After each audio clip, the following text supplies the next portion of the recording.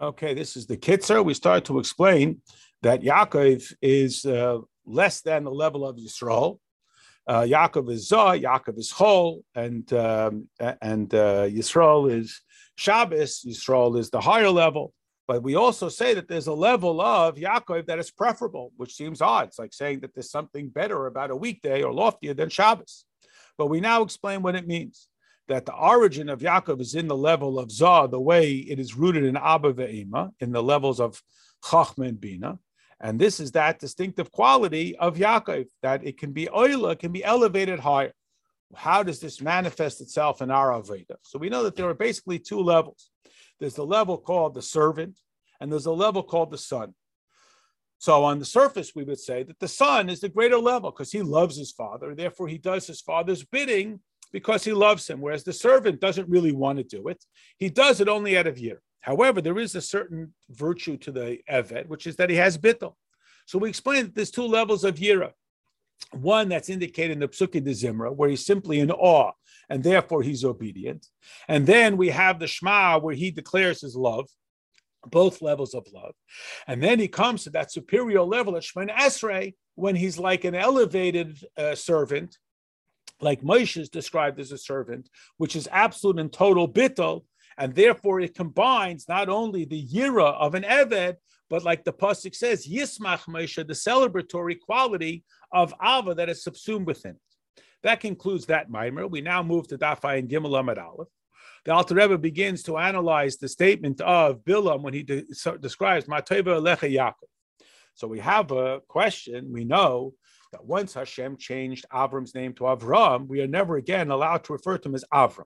Whereas Yaakov, his name is changed to Yisrael, and the pasuk itself, and therefore we still refer to him sometimes as Yaakov. So we explain, because there's two levels. There's the Yaakov level that brings us to the Yisrael level.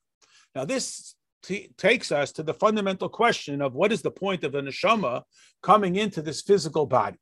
The neshama, before it's in this body, it's in Gan Eden, it's enjoying the kedusha of Hashem. It comes here, it does work, it does mitzvahs, then it goes to Gan Eden. What's the point? So we explain that something greater is achieved, like the superiority of the Baal Tshuva over the tzaddik. So this leads us to a discussion of three types of tshuva, two of which are covered in this lesson. The first one is that we avoid ra. That is, we used to do bad things. We now stop doing them. And this is declared when we say, Baruch atah Hashem Elokeinu. That used to be something else was dictating my behavior, my taivas, my impulses, whatever it was. And now it's Elokeinu that is dictating my behavior. Now it's Hashem. And that is why when it's talking about the sort of possessive, it's mine. It always uses the Elokim level. Then we had a whole discussion that it seems to also use the Havaya level. We explained that that's Havaya manifest in Elokim.